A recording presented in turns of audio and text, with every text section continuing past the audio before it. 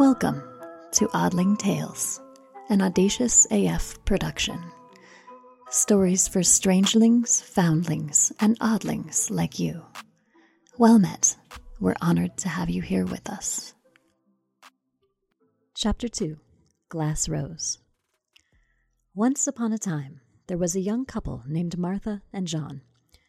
One morning, they were sitting across from each other at the table, quietly eating breakfast. "Oh, ouch!" Martha suddenly exclaimed, clutching her swollen stomach.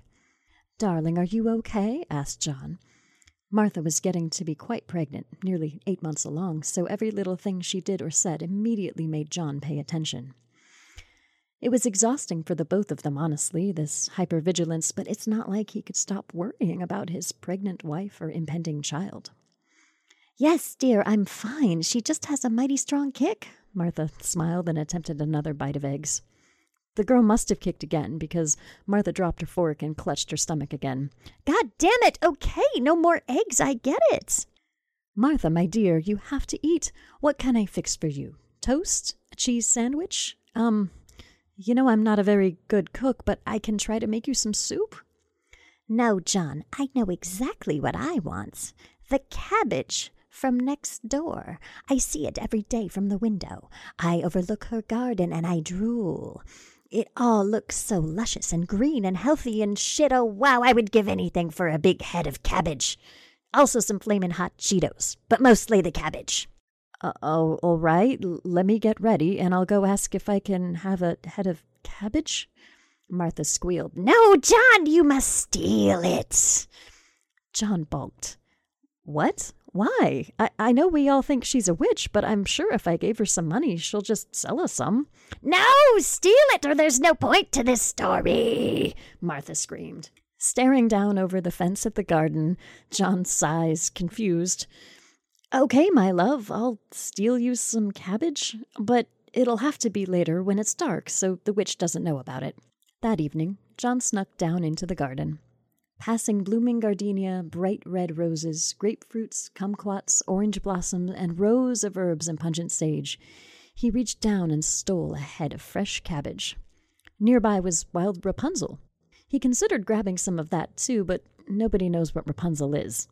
Returning home, Martha grabbed the cabbage from his hands and finished the whole unwashed head in several gigantic bites, moaning with pleasure the whole time. "Oh, John, thank you. This was exactly what I needed." She walked back to their bedroom and fell asleep. She slept soundly.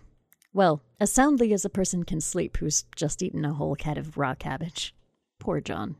The next morning, the scene repeated, Martha refusing any other food and John agreeing to steal from the witch's garden. And this happened the next day, and the one after that. It was nearly a routine for John to sneak into the witch's garden every night and steal some roughage for his wife to eat. The garden was so vast and seemed to replenish itself instantly, so he didn't think he was really hurting anyone. 2 weeks went by, and John felt so confident in his theft that he wasn't really thinking about it anymore. Every night, he just swooped in, grabbed some greens, and left. An easy, victimless crime routine that kept his wife and soon-to-be-born child happy. What could be better? On the third night of the third week of theft, he stepped into the garden and nearly ran into the witch. She smiled at him calmly while he shrieked and jumped back in fright. "So, dear John the neighbor, you've been enjoying the greens from my garden every night for some time now, have you not?" Looking at her up close, John was stunned. She was maybe in her early 40s, did not look at all like a witch, and was in fact quite pretty and regal. Almost like a princess who had spent a significant amount of time asleep in a tower. But there was clearly something off about her, as if she'd lived most her life alone and spent her time reading, making tonics, probably a few with gin, and tending her garden, and trolling men's rights activists on the internet. He was quite right about all of this. "Oh no, I am so sorry. My wife Martha is very pregnant, and all she wants to eat is the greens from your garden. Nothing else satisfied her or our unborn child. Please, I am begging you, please do not harm me. I wanted to pay you for the food, but my wife said there's no story in paying someone for their craft, so I had to steal.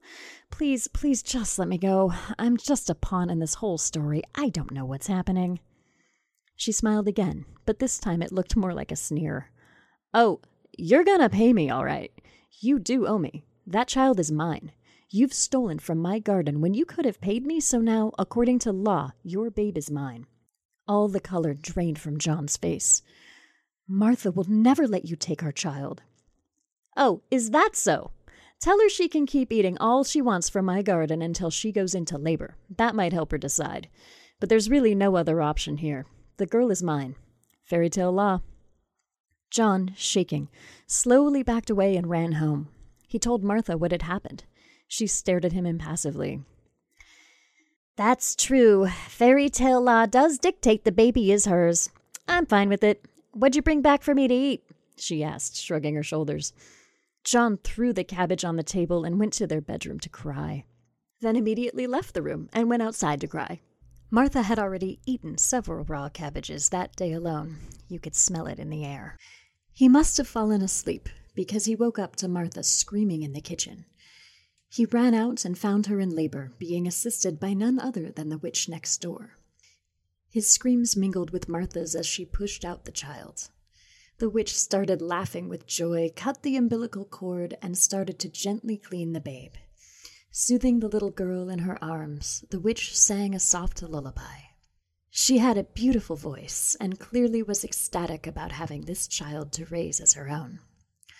Martha was nearly passed out on the floor, her flatulence hanging like a cloud above her head, and John fell down next to her, wrapping his arms around her gently as she began to weep.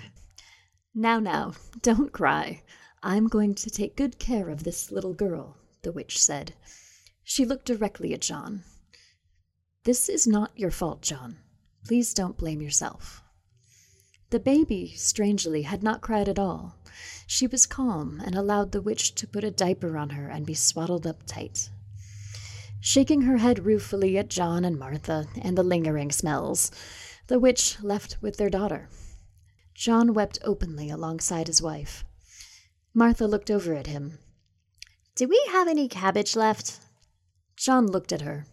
He knew this was the end of their marriage. A few nights later, he snuck over to the witch's house to see his daughter and was shocked to see the witch waiting for him. "John, I'm going to do you a favor," she said. "I know this was not your fault. I'm going to teach you how to read, so you can understand fairy tale law and not be stuck with that woman forever." So, over the next few months, John, his daughter, and the witch got together in the evenings to teach John how to read.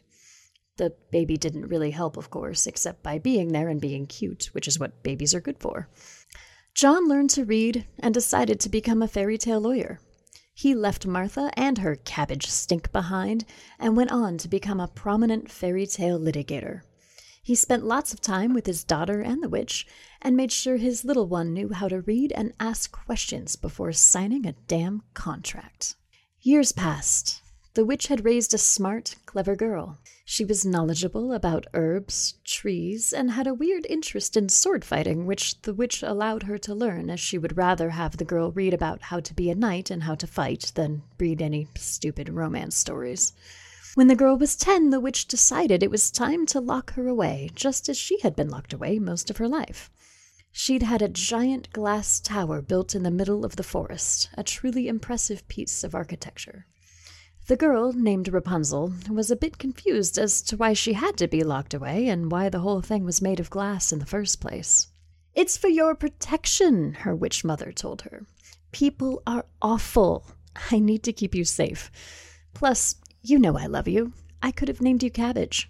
So Rapunzel went up the many, many flights of stairs to the top of the tower, which was filled with books of all sorts, a very comfortable bed, a giant bearskin rug, and many other comforts to make up for the fact that she'd be, locked in here for years with almost no outside contact.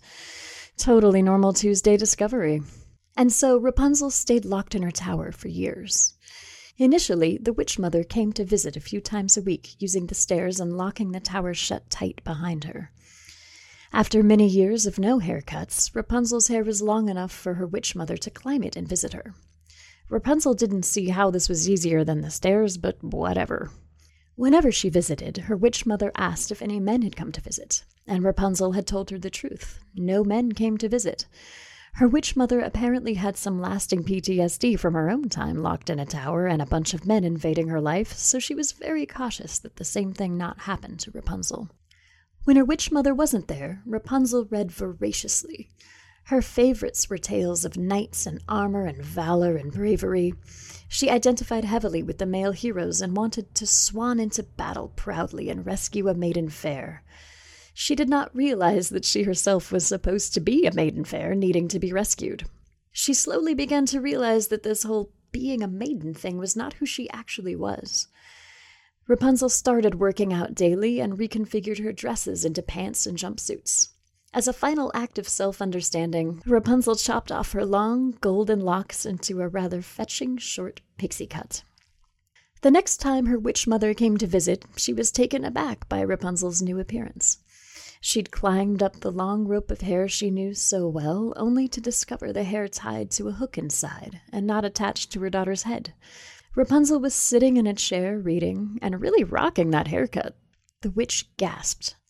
"Darling Rapunzel, what has happened to you?" "Please do not call me that. It's been nearly 15 years since you locked me in this tower, and I've come to realize I am not Rapunzel. I am Raphael. Please do use he, his pronouns and call me by my actual name." The witch mother was taken aback and had to sit down. After a long, thoughtful talk, the witch mother understood and realized she could let Rapunzel back into the world without worry. "I do have a confession to make, mother," said Raphael. "Yes, please do tell me, dearest Raphael," she answered kindly. "What more could be said? It's true that no men have been to see me while I've been in this tower, but I've had a fair stream of women through this tower since I was about 13. I wasn't obligated to tell you. Fairy tale law, you know. I'm deeply in love with one woman now. Her name is Mary, and she is wonderful." The witch nodded, of course. Raphael had always vehemently denied and seemed disgusted by the idea that a man would visit and try to kiss her. Him. Everything made sense. She got up and gave Raphael a kiss on the forehead. "I think the world is ready for you now." They climbed down the hair together, and sweet Mary was waiting at the bottom of the tower. The witch mother hugged Mary, then Raphael, and wished them a happy life together. Mary and Raphael kissed sweetly, and the three of them walked out of the woods together. Thanks for listening. This has been an Audacious AF production. To hear more stories, be sure to subscribe. To read more stories and purchase the corresponding perfume, please visit us at sucrerbay.com. Link in the show notes. It's okay, we can't spell it either.